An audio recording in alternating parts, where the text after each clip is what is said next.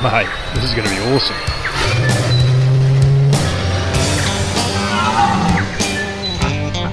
Get this dad to come down this hill. Hit him. It's more than just a hobby, it's who we are.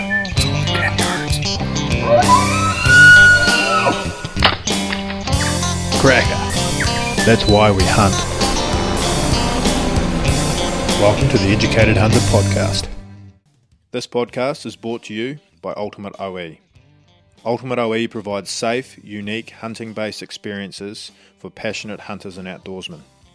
From hunting stone sheep in the mountains of British Columbia, rutting moose on the gravel bars of the Yukon, to chasing roaring red stags in the Highland of Scotland, Ultimate OE's paid overseas experiences are designed for hunters, by hunters, to maximise enjoyment, learning and experience. For more information, it can be found at ultimateoe.co.nz or flick us an email, give us a call. We're always happy to talk through what kind of hunting adventure would be best for you. Today's podcast is with John Breen. John is a local Alexandra man. He spent his whole life here. And we discuss hunting, obviously, how he found himself involved in wapiti cow culls back in the, 70s. And all sorts of, we go back and forth on a few different adventures that he's been part of throughout Southwestland and Fiordland, writing books. And the big topic was how he found himself with an attachment to finding moose in Fiordland, and the time John has spent down there. And he spent some time in Fiordland and Southwestland with some very iconic Kiwis or Kiwi hunters. So it's definitely a cool chat. I'm really glad I got to catch up with John. I certainly have a lot of admiration for the way he's lived his life. So enjoy the podcast. Get the beers open. Yeah, well, I just used the back of the bloody... I don't even use the blade, just use the back of the thing, yeah. Jesus. Oh, it's a bit bloody rough, isn't it? No, it works so, doesn't it? It's probably how I did that. Mower. It's a real one, eh? Big Sky APA. What, did you have that pouch? Yeah. That's alright, as long as you've still got it. Mm. Oh, we might as well leave it out. We might need it for one more yet, won't we? You're making sense already, you see? You're born to do this. Rightio. I've got John Breen sitting with me today. And basically we're just going to have a chat about everything hunting, everything John's been in and out of from start till now, I guess. But John, for I guess for me, I'd like to know, but where did hunting start for you? Well, here's my home, Alexandra. So it started here, Tucker Hill, rabbits, goats with the 22, and progressed to the red deer from there. The red deer and the fallow, to say, trips up to the Blue or up to Hunter or down to the forestry at Beaumont or that sort of thing. That's how it sort of started. I think my father wasn't a hunter at all. I think it was just the environment here. I just bought it. Yeah. I just liked the idea of it, and I like what was around me, and I just sort of bought into it right, left and centre, really, in my own way. Not,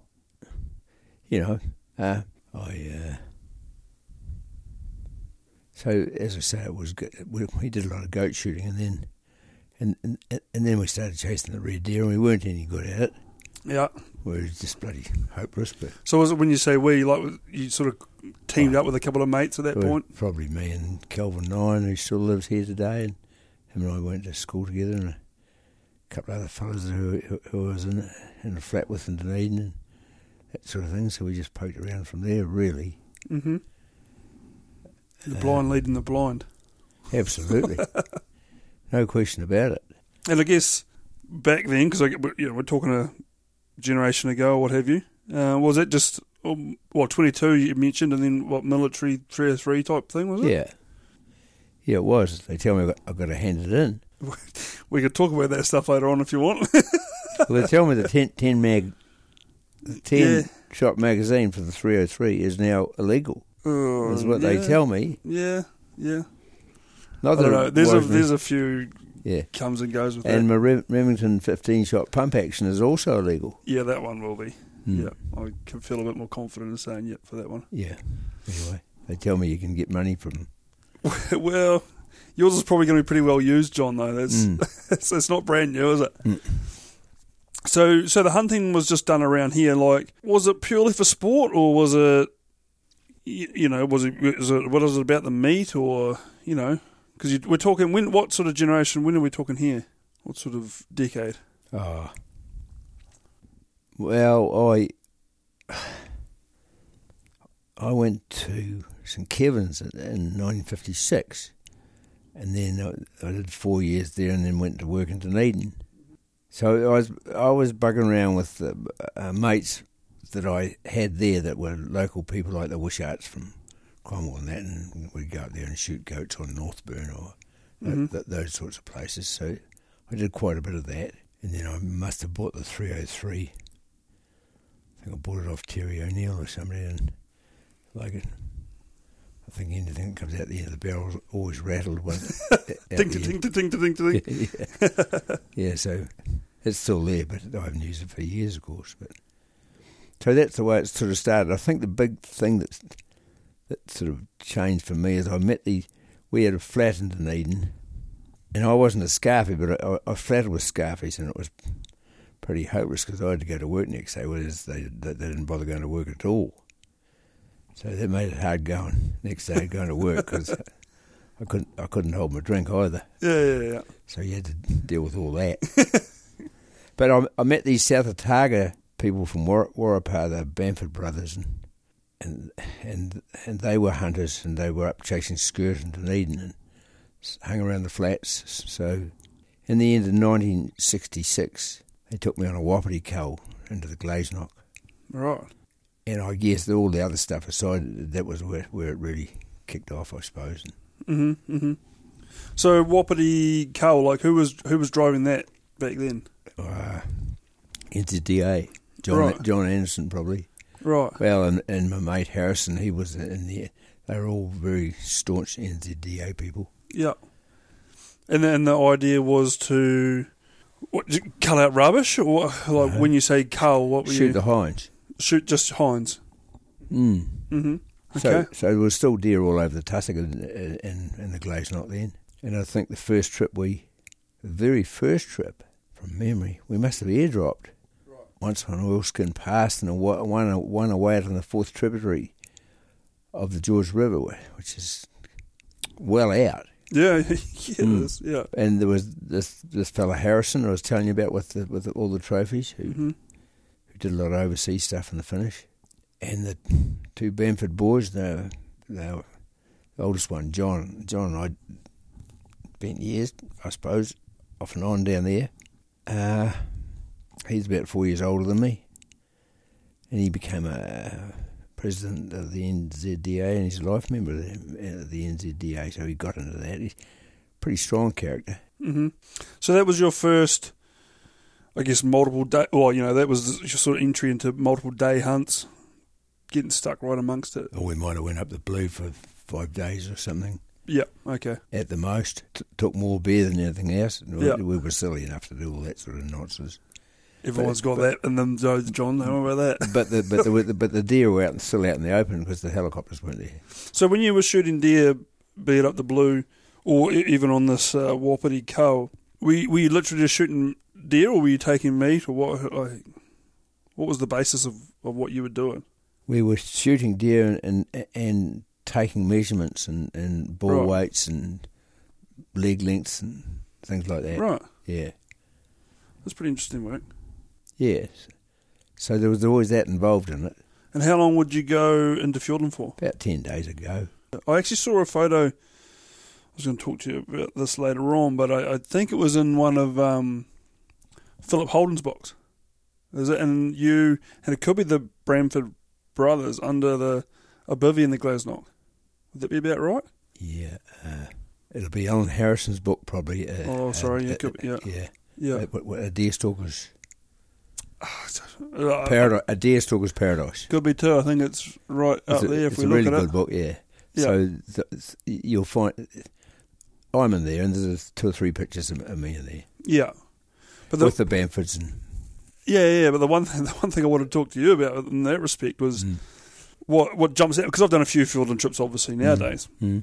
But here you are, I guess they were woolen pants, leather boots. I think you had a hessian sack with baling twine sort of tied over as your strap, or whatever you did. I'm not sure if it was exactly you. It must have been pretty tough. Well, I think being young helped. Right. No common sense. Yeah, so, well, to be out on the tops of Fiordland, there's always things going on. And there's always the weather, isn't there? And so you have to deal with that all the time. So you have to have your bolt holes. Your bolt holes? Don't you? What's your bolt holes? When you need to get the fuck out of it. Oh, right. You know. Yeah. And the best case route. Yeah, and in Fiordland that's not that difficult because you can usually find a rock or something in the head of, say, the Pit River. There's a big rock in the Pit River, or there's the famous rock bivvy in the Glazenock and all those sorts of places. So once you got to know a wee bit, you knew where you could. You make it sound like it's just a hop, skip, and a jump to find these.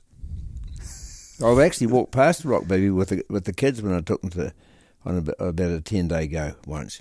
You took Pete, Trevor, Lindsay, the boys? Yep. Yeah. What, just on a scenic tour, or were you hunting? No, just to show them, really. Yeah. Bill Black put us at Anchorage Cove, which is in George Sound, and we walked back to the mouth of the Glazenock, but we went up Trophy Creek, and then down McDonald's Creek, and then out on the ridge in the 4th tributary. We're going to go the tops, but it pissed, so we hopped down into the George and got stuck in the head. There was myself and Paul Olsen, a school teacher friend of mine, who was just out of training college, and he taught my kids at St Peter's, and he come with the 3 boys, and a storm hit us in that.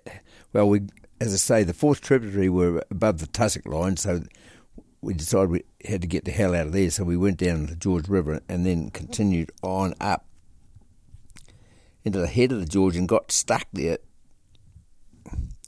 about the base of the saddle that goes into the Pit River. And what happened was that we were in trouble. The river was coming. The river was there. Yeah, right. Outside the tent. Yeah. Brush your teeth in it type thing without getting outside. Yeah. And it was quite interesting because I'm not sure what. I think we'd have had to climb a tree because I don't think we'd have got out by then, because I think that we're on an island by then. How old are the kids? Oh, I don't know. They might have been 14 or something, I suppose. Oh, yeah. It's still enough to take on. So we could see that we're going to have to go, so we got all out and huddled up in the big tent that they had, and Olsen and I had a pup tent. And it seemed an odds-on certainty, but we stuck, as you do. Yeah, ignorance. Yeah, and it proved to be fast-moving, and it pulled up in time. So you just wiped your brow like you knew that was going to happen the whole time. Yeah. So that was as near as I have ever got to of getting washed out. Right, so how many... Because in Fiordland, like, obviously the water can come up and down pretty quickly, well, as with the West Coast. But how many trips did you do into Fiordland, with those culls and whatnot? Well, there was the Wapiti and the Moose, and I suppose all told I might have done a total of, say, 18 trips, plus a couple of others lately. Yeah, we'll talk about those ones later on. Yeah. Yeah, right. So it's pretty cool country. So then when from the time you were sort of kicking around in Fiordland, because you've got quite a big, not background, but a history over in the West Coast, like the Waitoto and stuff. Because I remember back when I was a young fella printing, we were printing your book, River of Blood. Mm-hmm. So when did you start jumping around in that country? Well, it was pretty intermittent, but because I went there to work, so we started building single men's quarters in a single in the new Haas village where it is now, not at Haas Beach. Mm-hmm. And that was in 1977, 78. And that's how we got to know Eagling and people like that. Mm-hmm. The real locals. Yeah, the real locals. Yeah. Yeah, the real locals. And so you did a bit of hunting over there, I guess, through that period as well? Yeah, mostly in the Waitoto.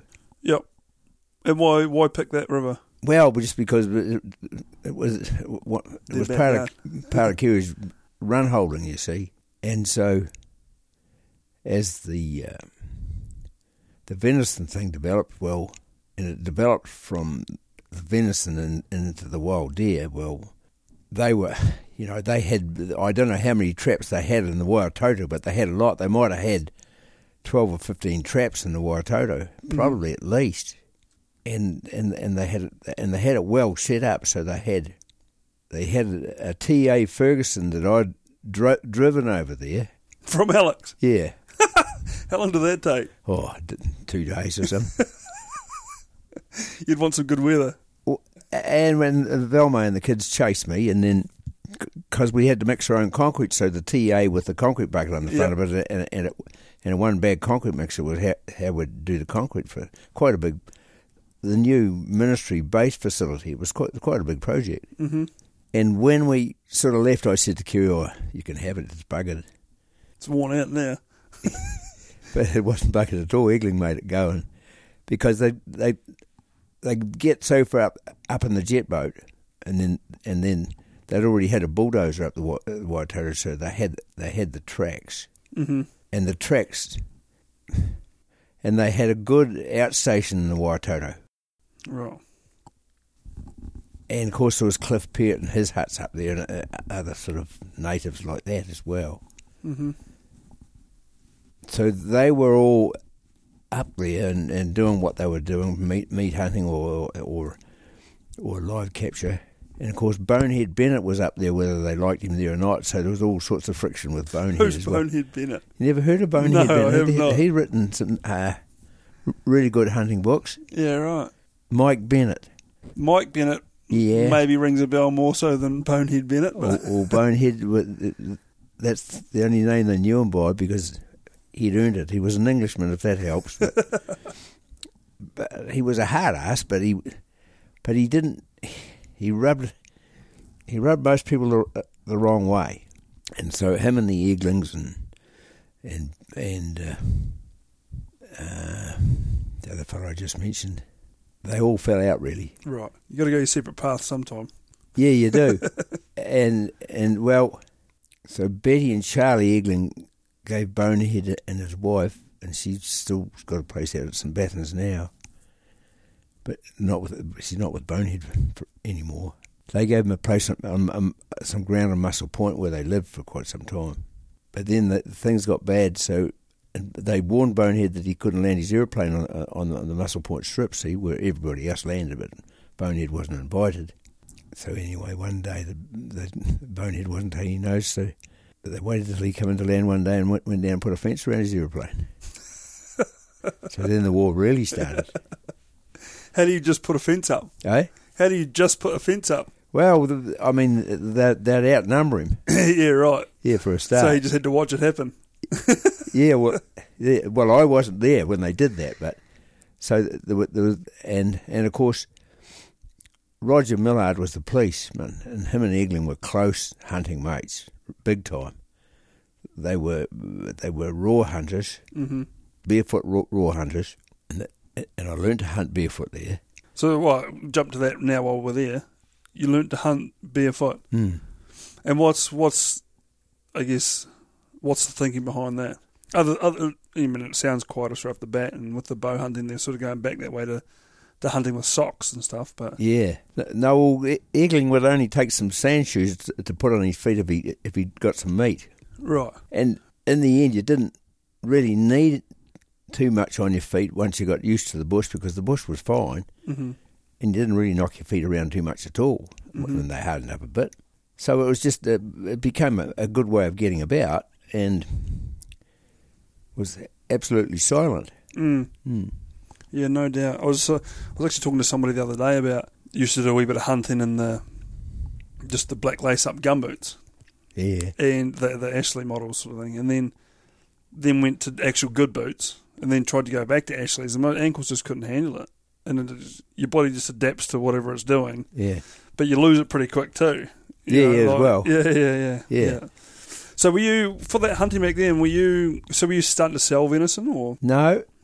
I was just there because we were working there and they'd have to go and service their pens and get the animals out and all that stuff. Mm-hmm. So I just went with them, and I wasn't engaged with them in any way. They were doing whatever they were doing. Yeah.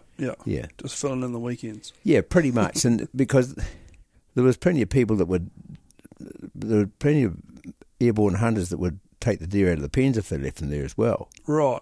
Mm. Well, she was a pretty cutthroat game for a period of time there. Mm. Yeah, every deer mattered, didn't it? So they needed to be on top of it. And so they were taking them out, put them on a tray on the tractor, and then onto the jet boat? Yeah, that's what they do. And the tractor would ride up the gully to the outstation, which was a really good outstation. They went up a long way further than that, but to get up to the outstation, there were a lot of creek cutouts, dry most of the time. Mm-hmm.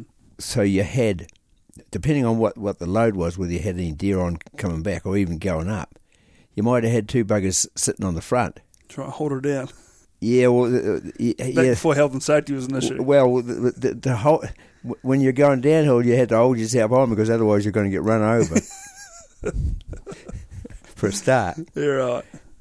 And when you're going uphill, you counterbalance it and stop it, tipping ass over, kick backwards. It was quite something. It's quite an important it job. Was totally entertaining, the whole bloody thing. Yeah, just competitive for who was driving. That's right. So they had at least two up there. TAs. Right. Yeah, right. Yeah. And cheapers. So, and then you were building, because I actually know that you, again, from my history as a printer and printing your books, like, you did lots of odd sod jobs in some pretty good hunting country. Did that sort of coincide with being able to do a little bit and find some new country and so forth? No, it didn't. It was a different sort of genre, if you like. Yeah. Of the outdoor thing, and we did it because it was there. Yeah. Well, my short summary on how most of those books finished were we didn't make any money, and if we counted out the bill for the whiskey or the rum, we'd be really buggered. Well, sometimes that's all we got. Really. Yeah. And if you're unfortunate enough, Simons didn't drink much at all in those days, so one big trip when we went down to get Jeff Robson's boat that we... Was it refloated the boat out of Big Bay, was it? No, Gorge River. Yeah. We went down and because we took the Eagling's HD6 with us and the trailer, because we had to pick up the boat, take it to Gorge River, patch it and get it back to sea and get it back to Jackson's Bay. So... we camped on top of Sandrock Bluff or something, which is down below the Hope River somewhere. Mm-hmm. And the first thing we hit getting up there was at one stage was a wasp nest that we only run over one half of it, and then that's not good. Eagling bails out and leaves the HD6 sitting on top of the wasp nest, and he won't go back. Well, I don't blame him. Yeah, well, it wasn't good because for a start, a whole lot of us. There was him and I and Stretch, and 2 or 3 Eagling kids, and we're all going every direction. And it wasn't good because they'd be stitching you, and the only way to get rid of them was do that with them. Like, actually squish them. Yeah, like that. So it wasn't fancy. No. And who got back in the dozer? I did. Oh, yeah. Yeah. Right. I'd never driven a dozer before or since, so I had to get back in and do what Eagling told me because I had to. We had to keep going, and we sort of had to get the bulldozer off the nest for a start. Yeah. So were you just on an old tram line, or what were you sort of following? No, well, there's a whole story behind that HD6 there. There was an outfit called Nickel Spoon that went down to Gorge River with the HD6, and they were the first to go that way. And there's still an old strip on the Gorge River Plateau that I only landed on just in the last 6 months. It's the first time I'd been there. We were with Harvey hut and bugging around and doing something. Mm-hmm. And so they got the HD6 up onto the plateau and made the strip because they were going to mine whatever they're going to mine up there. But the whole nickel spoon thing was a have. Right. So in the end, the HD6 stayed there. And then the eggs bought it for $500 or something and had to go and get it and bring it home again. It's a huge story when you're talking about bulldozers. Yeah. And they had to get it back off the mountain again. And it was up in the... At the top of the scrub line, the plateau was basically scrub, but I mean it was up at the scrub line, and they had to get it back down the Gorge River. And the Nickel Spoon boys had actually taken it up there for a start, which was a big deal. Yeah. Up the Gorge River and up the face of the bloody mountain. They didn't know what way they were going any more than the Eaglings knew when they were coming out. So they didn't retrace the steps. They just I think the eggs decided that there might have been a better way, but I don't think they got that right. Decided, yeah. I don't think they got that right. So in the end, I think they were lucky they didn't tip it ass over kick, really. I think it was only getting over the front and sort of using the trees in front of you that sort of stopped it from slowed progress. Taking off, yeah. And so you took that bulldozer? Yeah, that bulldozer, because they took it out and then they owned a bulldozer, see? So when the world was their oyster. Yeah, so when the Karuba came up, the boat, yeah, Jeff Robson's, we went down there. We took off from here one morning and the aspiring year 185 it was, or 180, probably 185. I can't remember. And picked the eagling up and went away down there and dealt with. We took a local lawyer, Peter Hall, with us, and there was an insurance agent there, and we did a deal. And I think we paid $5,000 for it, which was nuts. But the whole story, so we actually we picked it up with the trailer, and then took it to Gorge River and patched the hull, and then took it to sea, and we got picked up by another West Coast boat and got towed up to Jackson's Bay and buggered around with it there, and then brought it home to Alexandra and patched it up and sold it to a joker, you see, down because it was down in Half Moon Bay for a long time. So that was okay, and so we'd probably got enough to pay for the whiskey out of that. But in the end, the fellow from Half Moon Bay rings up and said, "Well, I've got some trouble here."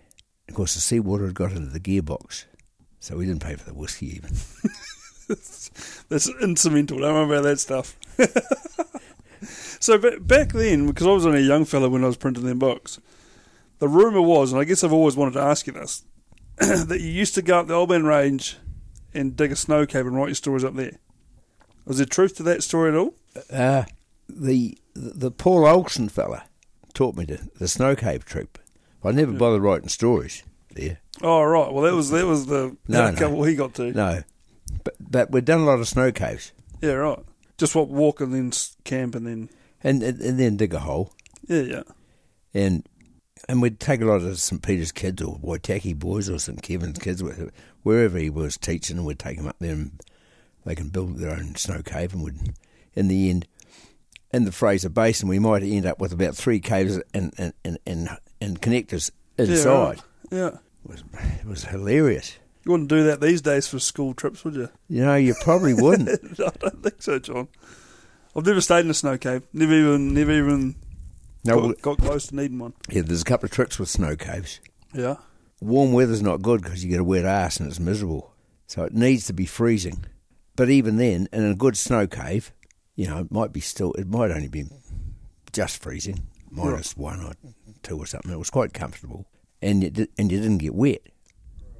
Sometimes you punched a bit of a hole with an ice axe or something through the top of it to make sure you had a bit of air going out, because you always dug in low and then burrowed straight up and then built a platform up above so that all the warm air didn't escape out the door. Right. Makes sense when you say it. Yeah, well, it was a lot of fun. Yeah. And you could really, over in the basin, as I say, down by the wee hut down there, at one stage we'd have 3 connected snow caves.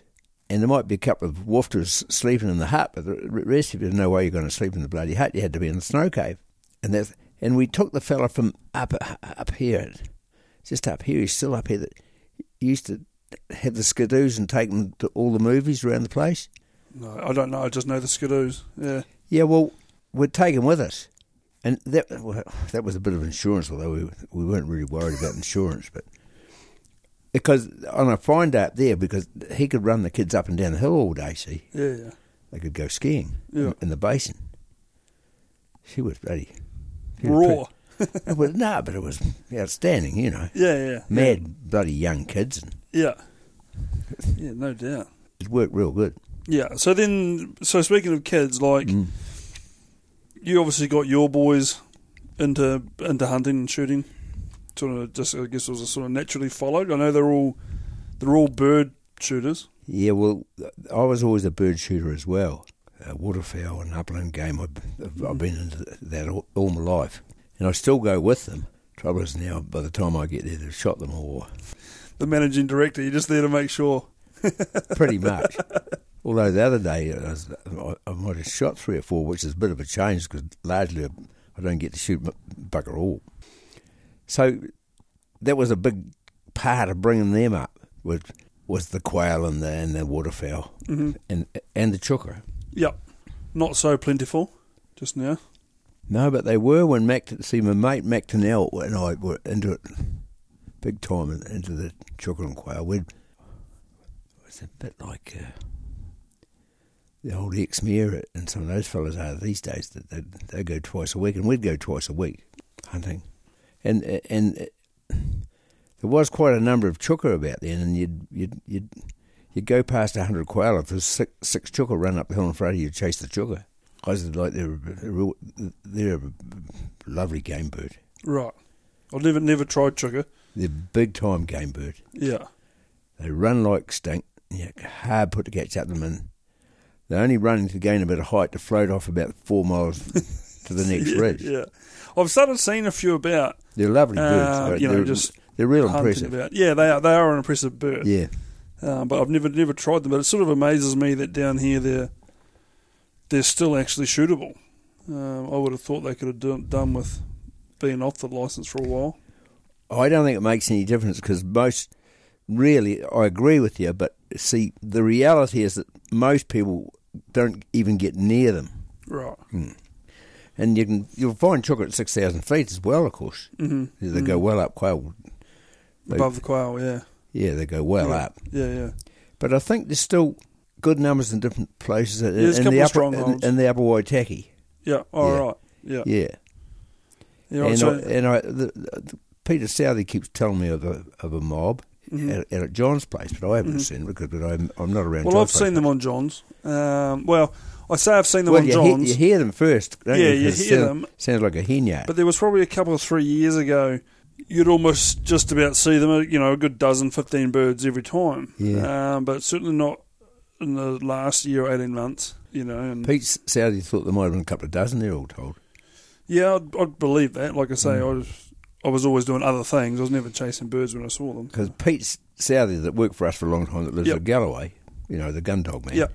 He's a mate of Ray Tinsley's, who was a dead, mad, keen, bloody wapiti hunter. Right. Yeah, because Pete's an old colour, isn't he? Or he had a period of time. He is. He'd been in the Waitoto. So back to your time in Fiordland, because you've actually got a good wapiti ball on the wall. Where was that hunt? Where did that hunt take place? Waterfall Creek, with the Harrison man. He took me up there. I think is it Takahi Creek these days? In there. Mm-hmm. It was a good spot. Saul, me and Saul, it is a nice place. Saul did a hunt in there. Yeah. The only thing is you got to scramble. You got to know to get into it. Just a bit of clambering. Yeah. But once you're there, it's okay, isn't it? Yeah. No, it was actually really beautiful. Yeah. And sort of you could climb up to the top and then see quite a bit of country. Yeah, right. And good country too. But so you were deliberately looking for a bull at that point? Yeah, we were. Yeah. Yeah. Like a bugle hunt. Yeah, bugle hunt. Yeah. He's pride of place on the lounge. He's only 292. Yeah. It's just pretty. Yeah. I don't like. I fully advocate that scores are one thing, and I guess they are in part a benchmark, but they shouldn't be everything. No. You know, people unfortunately put a bracket on an animal based on that, and I just don't think that's right. And like we talked about before we started podcasting over in Scotland with the switches and stuff, you know, it's a completely different environment to go for a hunt with those guys, and they have no intention of shooting anything that's got any potential. It doesn't. No. It's not even a thought process. Right. Yeah. Like literally, why would you shoot that? You know, and then versus there's some rubbish, or there's an old boy that won't make another winter, like he's the one, and they go home with massive pride on it.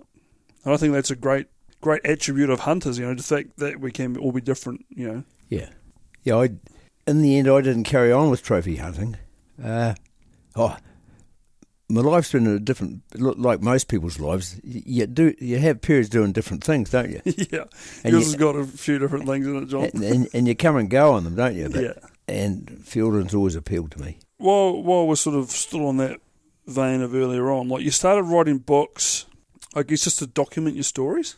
Or just share it? Like what's the thought process behind writing the books? I don't know. I started writing stories that I'd do them up in A4s and give them to my family. That's what I'd do, or to anybody who wanted one.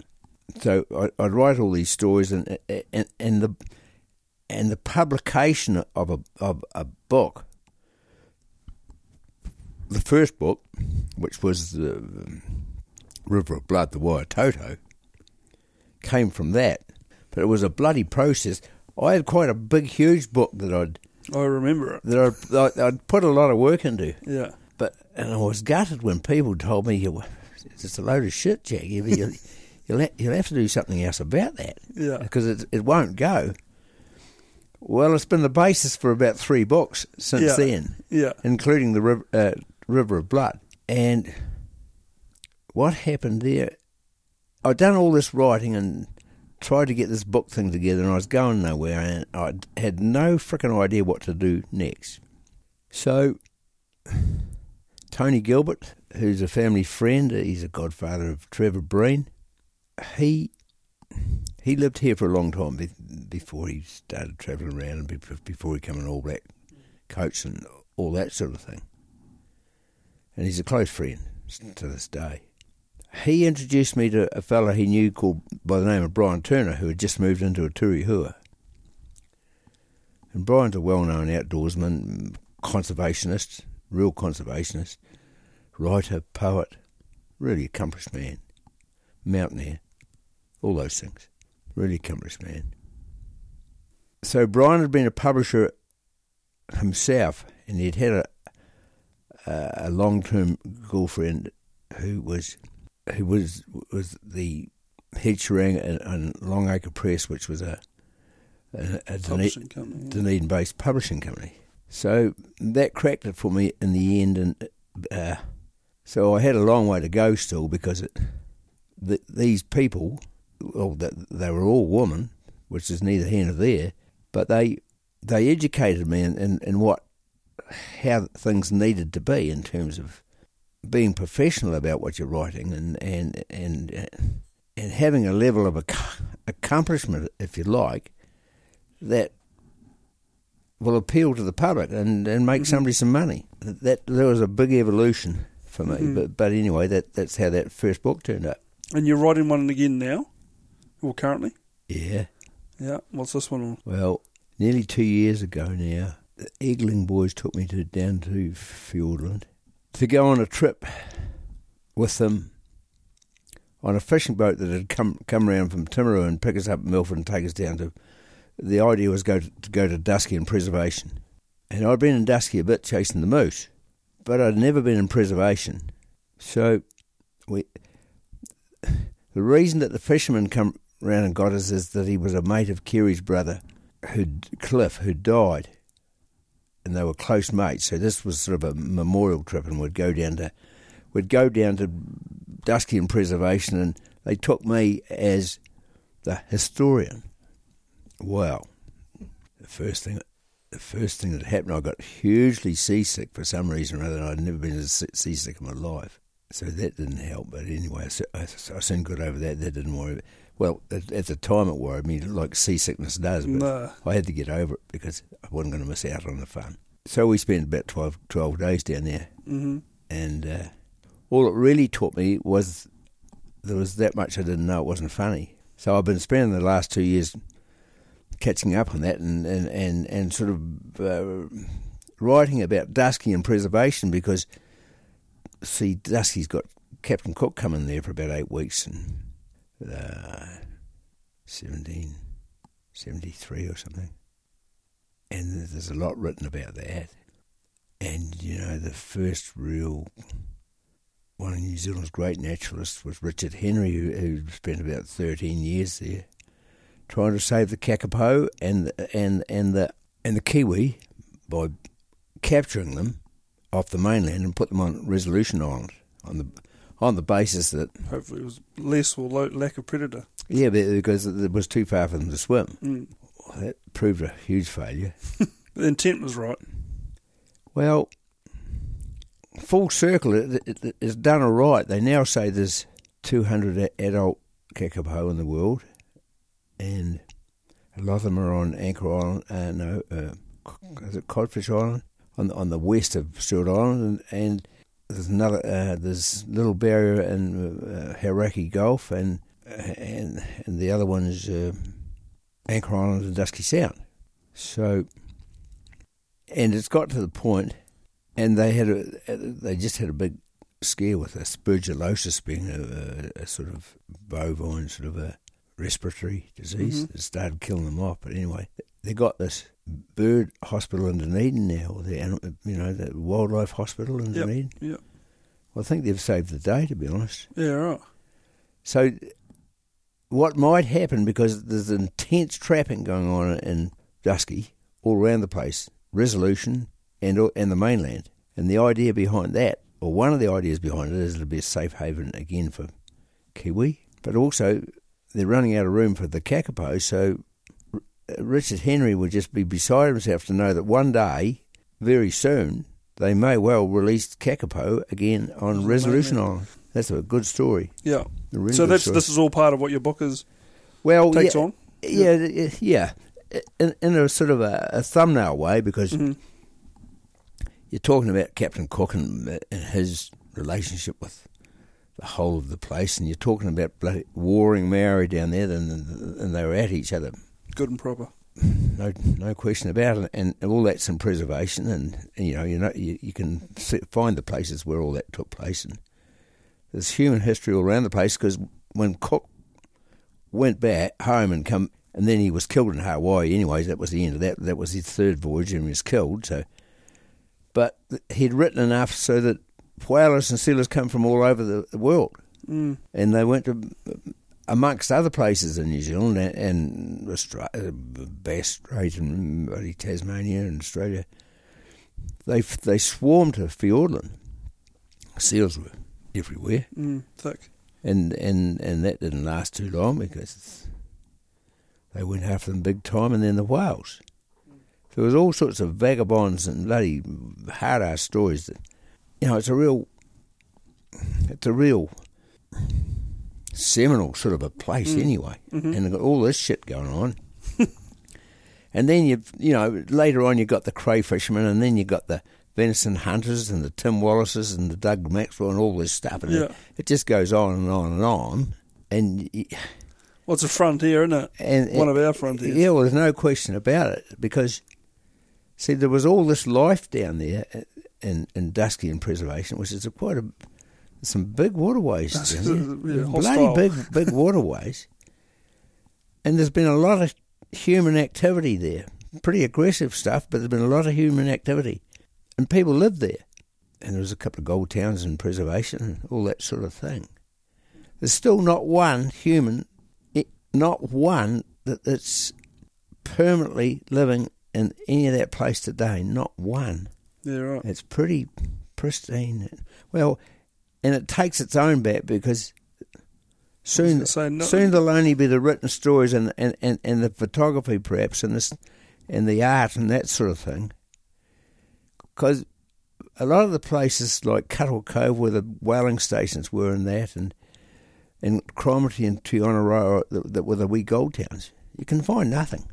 The bushes got it all back. Yeah, right. Whereas in Central Otago, you got people still living in 1862 gold towns in St. Bathans or Matakanui. They're still living in the damn things. Yeah. Down there, you can't find anything to do with it. No. It's gone. It's gone. It's happening quick. There is just the forest. Yeah, because even I've done a wee bit of hunting down around Port Craig and that. I know you've spent some time down there. That bush is taking some of that stuff back pretty quick too. Yeah, you end up chasing the dogs up in different places, and you'll be running through what looks like pristine bush. Then you'll clang into a big old bit of steel, or God knows what. Like, it's taken that back as well. Yes, and there's lots. Interesting place down there. There is some really good pieces of bush, but there's some great tracks of crap as well, isn't there? Yeah. And the deer are rats. Yeah, everything was a rat down there. It was terrible. Deer are rats. Yeah.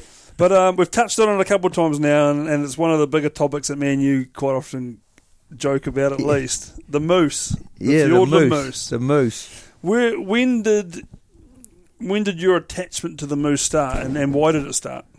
Well, Bamford, was the key. He was involved with Tustin a bit. Of course, Tustin's Mr. Moose.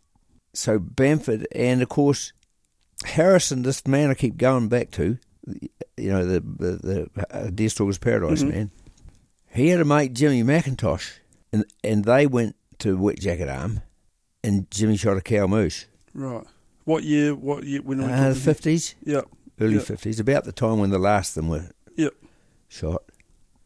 Alan's never forgiven him.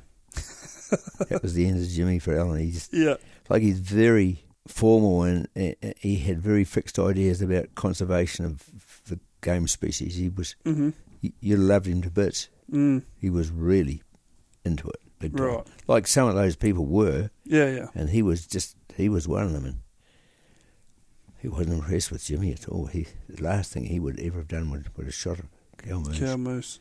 So Bamford was in it, see. So and Tustin had been in it from an early age. He got interested in it probably in the late 50s, 60s, I suppose, too. So Tustin becomes sort of the leading light in terms of it. And I didn't go there that often, but I went to Wet Jacket a bit. And these trips were deliberately to look for moose. Yes. Yep. Specifically. And it took a long time to get your head around what was happening, what was and what wasn't, and what was red deer, and because people keep saying, "Oh, well, it'll be Wapiti." Well, it's not Wapiti. Wapiti will wear halfway up bloody field, and they never no Wapiti ever ended up down there.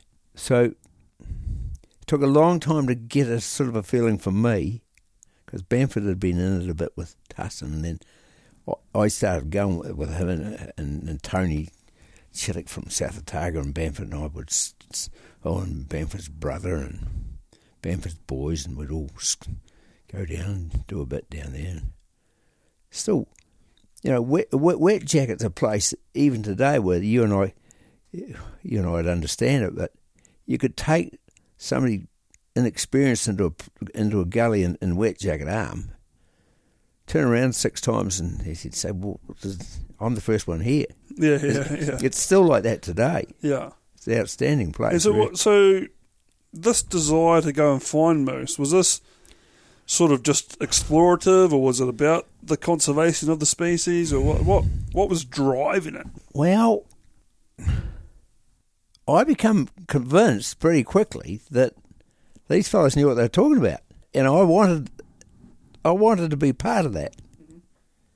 So that's what was driving it. I was interested, and I was impressed, and it was a real story, and it wasn't an easy story, because it really, you'll know far, far more than I, but it's not ideal moose country for a start. No, it's too bloody vertical and not enough well, they don't mind the steep stuff, but yeah. But so it was a real intriguing story, and I bought it. Yeah. And then, so we had to sort of try and, I mean, for a long time, I think you'd go there and you wouldn't know what you saw. So you had to be educated. Yeah. And it you'd come back to pretty simple facts, I think. Like you could talk about the droppings, or you could talk about the footprints and all that, but they're pretty hard to be conclusive because it pisses rain and the droppings deteriorate and the footprints just disappear or splay out in mud, and so it's not so the real physical signs of the moose in the end, to me, I'm sure that Bamford and Tustin would basically agree, was that the way that they fed, the way that they browsed, and it became apparent that you could almost smell where you were with a moose, because if you got onto a place where the moose were, the feed ground would be just smashed to bits, just pulled to bits.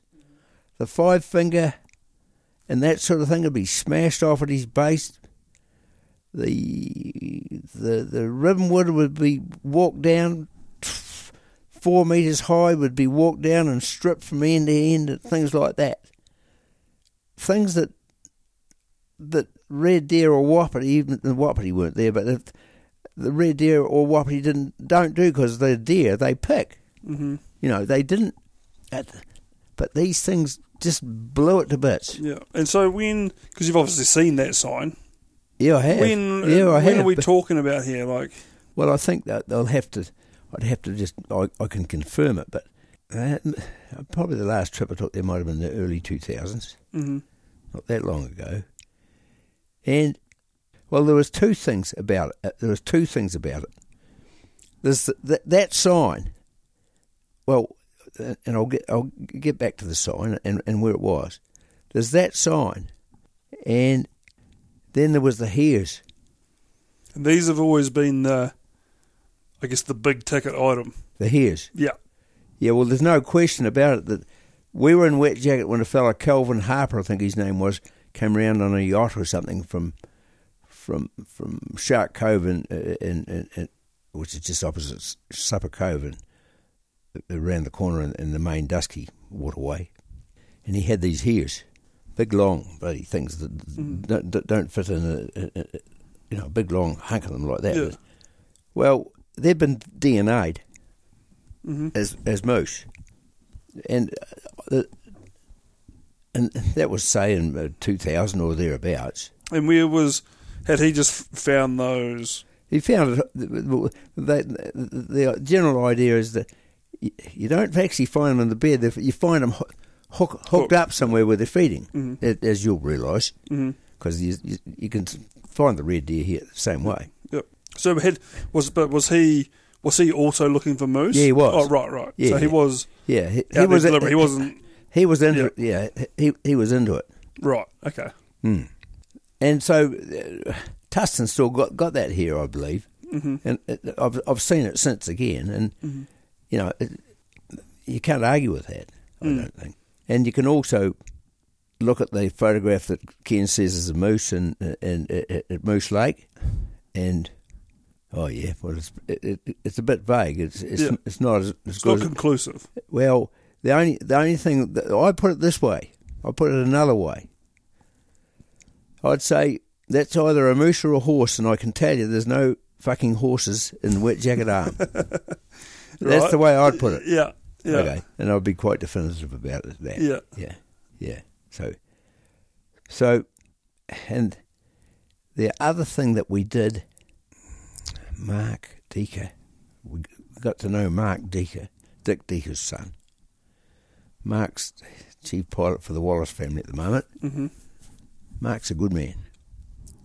Got to know him a bit. And Mark was flying for Hannibal. And he was ducking and diving in and out of there all the time. And he was interested. And he saw stuff that interested him, so he put down and went to look for it and look at it. And this was in all places was on the northern side of Doubtful Sound, in an unnamed river. You might have heard of a place called Campbell's Kingdom, have you? No. Haven't you? There's a great photograph of Timmy Wallace's helicopters.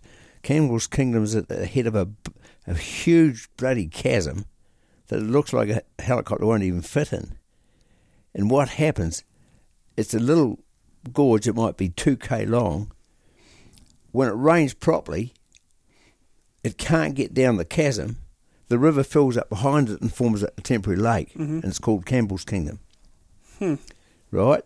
So Mark in one of the branches of this had found this stuff. So Tustin went, and then Tustin and Bamford went, and then Bamford and I and Tony Chittick went. And I can show you the photos of this browse, this bloody walk down Ribbonwood and beaten up bloody Five Finger and beaten up bloody stuff. So that was conclusive to me. We went back another time, and the browse that we saw was still hanging up the tree, hanging, flapping around, but there were no moose there. It was old. Right. And all I can say about all that stuff is that the only piece of real evidence that I can put together is that Trevor Breen had a Swedish girlfriend for a long time, and they come from middle Sweden somewhere. We went and stayed up there for 3 weeks. So you could do some moose investigating. Well, that's what it ended up. Of course it did. Because what it backed up is, and of course the Swedes, they laughed their tits off at me. Who's this bastard? What are you there? and one of them's done a skit about it that I'll put in a book someday. But I could tell them what I was looking at, and they laughed their tits off at me. But I could tell them what I was looking at, and I'd seen it before. Mm-hmm. So when are we talking now from this last bit of sign up in this chasm? Oh, that was probably 2005 or something. Right. Yeah. Right. So we had a fair idea by then that what we thought was going on, and that we were on the purple patch, really. Yeah. But it didn't last, of course, and when Bamford went there to put back by himself, because he's a tough old prick, and put cameras in there for a while, but we didn't get anything from it. And that sort of, it's about where, I've been in Wet Jacket a bit with different people, but mostly just poking around and up around, because it's always a worthwhile walk up Herrick Creek and into Moose Lake and up around the top, and it's a good piece of ground, well worth having a look at. So in the end, I'm a believer. I don't think there's any question about it. I think that it was moose that were there, and I'm not. I think it's I think it's about the end somewhere. Yeah. Because I think there's too few too far apart, and they can't, breeding-wise, they won't be able to make a go of it. I think it's as simple as that. Yeah, that's my... And whether that's a done deal right now or not, there's a fella called Alex Gale from Christchurch. Yep. Who's apparently putting cameras somewhere because he's found sign. Right. He's not saying where, but yeah. But Tustin's pulled his out and gone away doing other things, because Tustin and I got one of my publishers through Ken Tustin, because Ken keeps writing books, and we've got a couple there. We got the same publisher. Right. Yeah, well, we did have. He's retired, but so yeah, we know each other and quite like each other. So run me through a moose hunting trip. Well, no, moose scouting trip. Well, a moose scouting trip probably would be, say, Tony Chittick and I, and perhaps another fella, and John Bamford and one or two of his kids, and would split. So a helicopter would put, say, three of us somewhere in the Henry Burn, which comes out at Supper Cove, right? And the Bamford, there's an interesting river at the head of Wet Jacket. A lot of these rivers haven't got names even today. No names at all. And Bamford and his boys might bloody head away out into the head of that and work their way back into the sound. And we'd have mountain radios. So keep in contact. We didn't have them in the early days, but Yeah, in the end we had mountain radios. So that was fine, so you could talk at night a bit, catch up. And so what were you going for, like a week or 10 days or? Probably about 10 days. Yeah. Yeah. Yeah. Well, it wasn't worth it for anything less than 10 days. No, really. no. Because there was quite a bit of ground in the Henry Burn. Well, there's quite a bit of ground as a whole. Yeah. Yeah. But even in the Henry Burn itself, there was quite a bit of ground, and there was a place up there's a wee saddle between Herrick Creek and the Henry Burn called Tustin's Bivvy, and we'd go into the Henry Burn and probably spend 3 or 4 days there and hunt the side creeks of the Henry Burn. Probably, we didn't often hunt alone. Pretty big country. Mm. Yeah, so no doubt. We needed a little bit of security. I think. Yeah. If anything, it offered encouragement. Mm. So did you over all these trips? Did you repetitively go over the same country, or were you just always on the move looking at new country? Well, yeah. So some of that country at the head of Wet Jacket is pretty big, and so it's a big watershed. So that took a lot of looking at. Mm. And as I say, the Henry Burn stuff and back into Herrick Creek, there was upstream, downstream, and the site. You know, there was plenty to do there in terms of ferreting around. Because the other thing, what it took me a while to work out was, it's not hard to pick up where deer lie, is it? In the end, once you've done a bit. Yeah. But we never come upon a place where we thought it was moose. Right. And what we were looking for was really snagged here as much as anything. Plus, destroyed vegetation were the two things that we were looking for, really. Yeah. So, and then what would happen is that we might do a drop of a dinghy or something down at the base of Herrick Creek in the Sound, because what would have to happen is once, say, we got there, we'd have to go up and get the other fellas, and then we'd hunt base in the Sound. You could go over to Oakey Island and deal with all the tributaries that come in, other tributaries that come into Wet Jacket. Yeah. So what time of year were you doing this? Well, I think it was around about hunting season.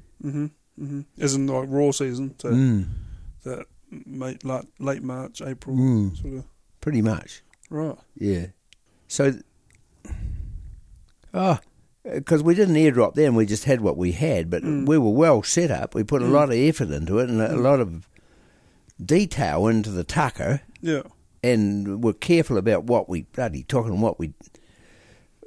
needed. We were well set up. Yeah. On that, I just talked to my business partner in Canada this morning because he's just buying all the food for our trip that starts this weekend. It's going to be a different version of current that comes off the mountains in 21 days' time, I can tell you. Yeah. Well, that's what happened down here as well. Yeah. See, one of the things that I do is Val made dehydrate mince. Mm-hmm. So it was dehy mince and bloody rice, really. Yep. That's about what it was. Yeah, we'll be. And most of it was based around that, really. But it was, I mean, well, that's what it is. You know, it was all right. Yeah. Well, I think for this coming up hunt, we've got food getting flown in on 10 or 11 type thing. So. We wouldn't take any canned food or any of that sort of bloody stuff at all. We'd take none of that sort of stuff. It'd be milk powder and bloody da-da and da-da. Yeah. And the mince would be bagged up in so many grams per day, 3 juggers or 2 juggers. Running. The whole frickin' deal was... And I've still got the lists, and they're bloody detailed. Yeah. That's cool. Yeah. That's really cool, actually. So we didn't... It wasn't just the one environment, because once you got down in Wet Jacket, well, of course, you could catch a fish as well, couldn't you? Yeah. So that brought another perspective to it, which a lot of places like Dusky and Preservation, the likes of the East Coast of Stewart Island, that, well, like as in Pegasus, all those places, you have to have a dinghy, for Christ's sake. Otherwise, you might as well not even have any legs. You've got to have a dinghy, don't you? Yeah, you got to move. Yeah. So that's cool. Pegasus, they're cool adventures. Eh? They're cool adventures. Yeah, well, they were bloody. Like, I don't know Ken Tustin. I'd love to do a podcast with him, but yeah, I didn't hunt with Ken but as I say, I know Ken quite well through a bit of writing and a bit of this and that, and we, he doesn't need to convert me. I'm converted. Yeah, but for all my, because I've never gone looking for moose down there, so I'm only saying from, I guess, my comparative knowledge or understanding of moose. Yeah. But the one thing I have always thought was, well, Christ, at your age, and no disrespect, and Ken's age and stuff, if I can get them out of bed, they go to Fjorden for 10 days, then good on them. Like, have at it. There's guys there, a 30-year age, that wouldn't do it. You know what I mean? Like, that's right. It's not easy country. No, it's not. There'll be listeners, I've got listeners sort of all around the world. Like Fjorden, for me, my version, a Wapiti bull, a genuine Wapiti bull hunt, 10-day hunt or whatever, is the hardest hunt out there. And you can't buy it, so therefore you've got to go in there and you've got to carry it. You've got to go in there like you're going to do 10 days in torrential rain, because even when the weather forecast is good, you're still going to get 10 days of torrential rain. It's a tough hunt. It's a tough area. And we weren't nuts about it, though. No. We'd sleep out or under a rock or whatever. We weren't like Tinsley. I think Tinsley took it to another level again. And that he just roamed around and parked up under a bloody tree. How's his hips today? He's dead. Well, there you go. So, there's always... He probably was... Yeah, well, that's getting back to the Wapiti, and there's some great stories there as well. But so the moose thing was just... It was a good sort of a round off to the Wapiti thing, really, and in the same place, in a place I hadn't been in. Yeah. And that's why I'm so pleased to go back to it now and do a little bit of writing about the Southwest, because it frickin' appeals to me. Yeah. It is one of those environments. It's just something else. You go in there, like the Wapiti hunts and so forth that I've done. Yeah. You go in there, and by day 10, all you want to do is see the town. But literally, by the time you get to the other side of that lake, you'd go back in there in a heartbeat. Yeah. Like that's the way it works. It is. I don't know what it is, because it's not like your body's quite ready to do it. No, it's not. But mentally, you just go back that's the way. There. Yeah. That's the way. Yeah. No, it is. It's a magic area. We're lucky to have it. Yeah, we are. And so few people really are privileged enough to actually dig their way into it at any real level, because most of them think they've been to Fjorden because they've been on the frickin' boat at Milford, for Christ's sake, don't they? Yeah. Or on the boat out to the bloody sea at Doubtful or something like that, and they think they've been to Fjorden. Well, come on. No, there's nothing quite but I'm not trying to decry them, but... No, I get what Milford's you mean. Fjorden's an intense place, and there's and one you've got to be thing, on your game, don't you? Because I've obviously family from England and so forth, so I've taken them down there and done the tourist route, and they're in awe of the mountains and so forth. But it doesn't compare to stepping foot off a boat onto a shore and looking straight up and thinking, how is this going to work? Like the Lugaburn is one for me. Yeah. You go in there and you just, other than the one creek coming out, there's not a crack in that wall. And you just think, where's this guy taking me? And then, once you get in there and poke away, it opens up and it's more than manageable. Yeah. But from an appearance and the whole mental aspect of actually getting off that boat and thinking, right, well, the next 10 days is me and this, it's a very different train of thought than just looking at it. And see, what these joggers taught me to do, because Harrison had done, perhaps, him and his mate had done a big trip out of Blythe Sound and back into the Glaze-Knot. And I haven't really documented anybody who's done it previously to him, but there will possibly be, but it was made where the weather was terrible, and his mate got his face burnt and hands burnt by an exploding bloody white spirit. Yes. And they were in the George River, and they're on the wrong side. And he's no blatherer, Alan Harrison. I don't like porridge. Alan Harrison would eat it cold for afternoon tea and love it. He's a real man of the mountains, really. He told me that his mate was no good, and what he had to do was hold his rifle on him. Right. We're not staying. Right. We're going. Yeah, right. So encouragement. Get off your ass. Encouragement or enforcement, one or the other. Enforcement. Yeah. Yeah. So if that's what it took. Yeah, if that's what it took, because because no communication at all, and probably too far one way and not far enough the other. Yeah, and all that sort of stuff. So, Yeah. so the option was no option at all. So there's all that sort of thing about Fiordland, isn't it? That It's a mental game. Fiordland's a mental game. Like, Yeah. there's obviously the physical. You need to be physically ready for safety and so forth, but mentally it can shut you down before the physicality could. Just by looking at it, by thinking that it's too much, by not breaking it down to manageable steps. And, That's right. See, say if you go up the Glazeknock, well, you've got to have the river right for a start, but you can still get up the Glazeknock. Well, you get into big trouble at the Hendersonburn if it's pissing too much. Yeah, because that's a problem. That's where me and Saul did our first ever Fiordland hunt. Well, you we know, went don't you? up the Hendersonburn, and then we climbed out of the Hendersonburn straight back into the Glazeknock. Round about where the rock bivvy is, I suppose. Yeah, which we never should have climbed up there. Right. Like in hindsight. Yeah. And we knew it at the time, but we were committed. It was not a safe route, and then you're down there, and then you cross up with that Taki Creek, and this was all pre-ballot sort of. The world was our oyster type thing. Of course. Yeah, no, that was one of the good hunts. But yeah, that Hendersonburn on the way down was really far, and we had to sit there for the night. Yeah, that'd be right. That's and which is it's a hard bullet to swallow because the hut's not that far away at that point. No, and you're not in great order. You've got a wet ass. Yeah, and the sandflies are eating you. Yeah, that's it. You're just that much too close to the coast.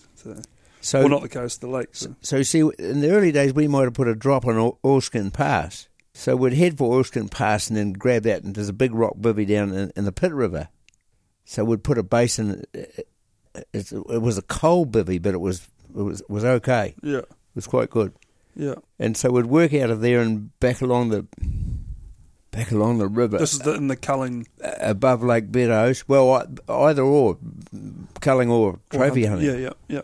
So the next airdrop would be on the 4th tributary, which is quite a wee way out of there. Mm-hmm.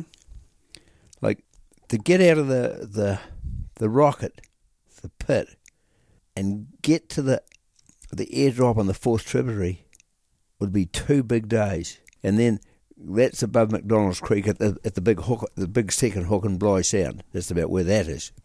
So Alan Harrison, he'd be getting on a bit. So he knew the 4th tributary. So him and Rodney Bamford, I think, he was fit and keen. They had to go and get the airdrop because we were going to camp somewhere in the 4th tributary. So, and we were struggling to get there.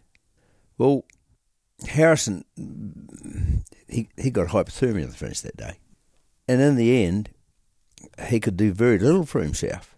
So, you've seen that sort of thing as much as I have. So you have to deal with that.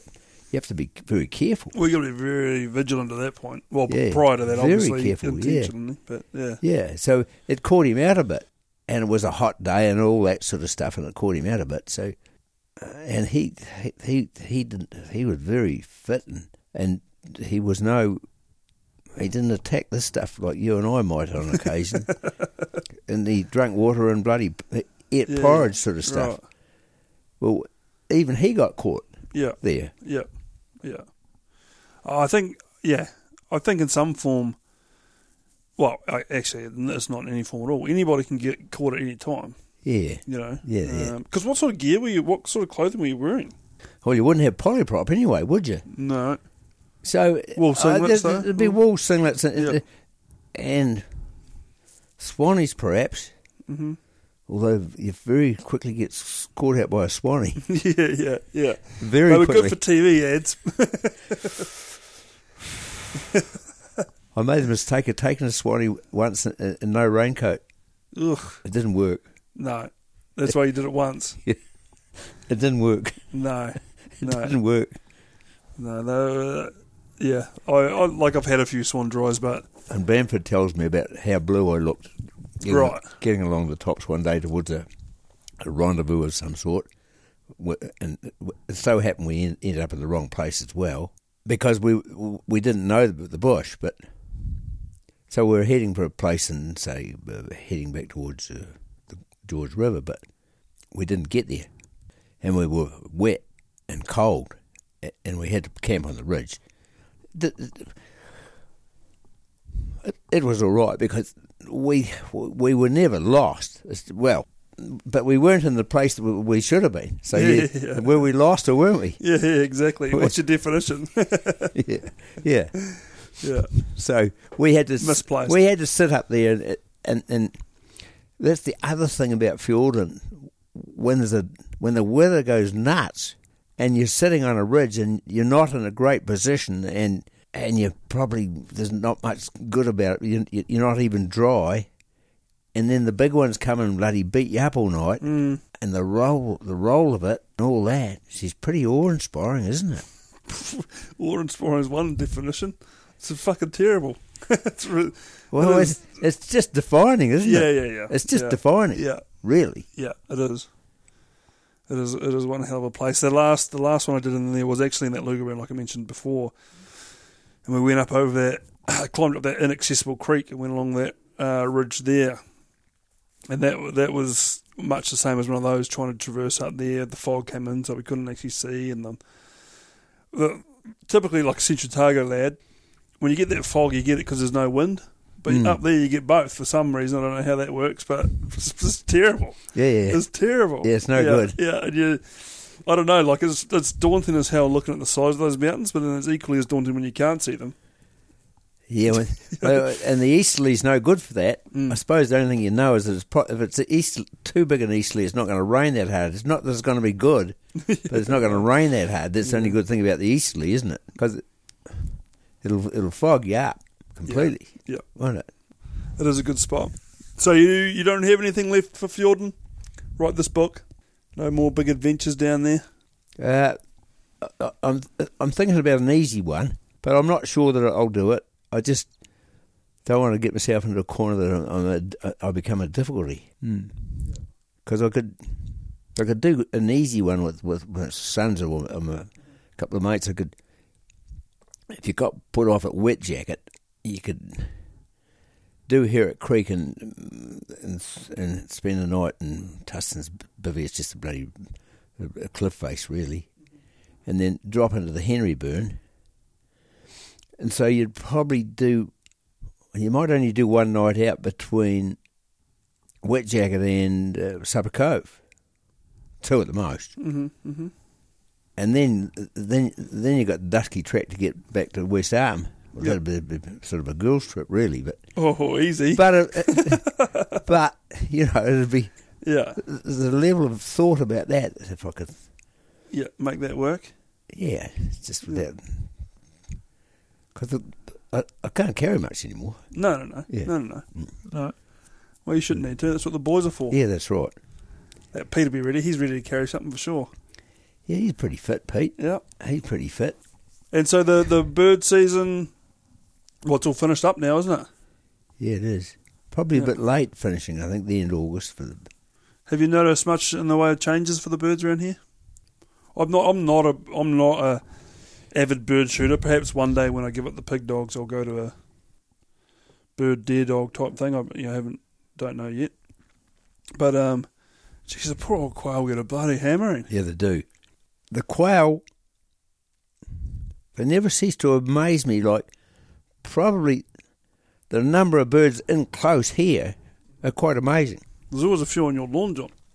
Yeah, and people just love that to bits, of course. Yeah. Of course, they think you're the meanest bastard out if you actually go and shoot them as well. But I've sort of chased them all my life, and the dog and the gun and the man and the hills, and Central Otago doesn't come much better, really. No.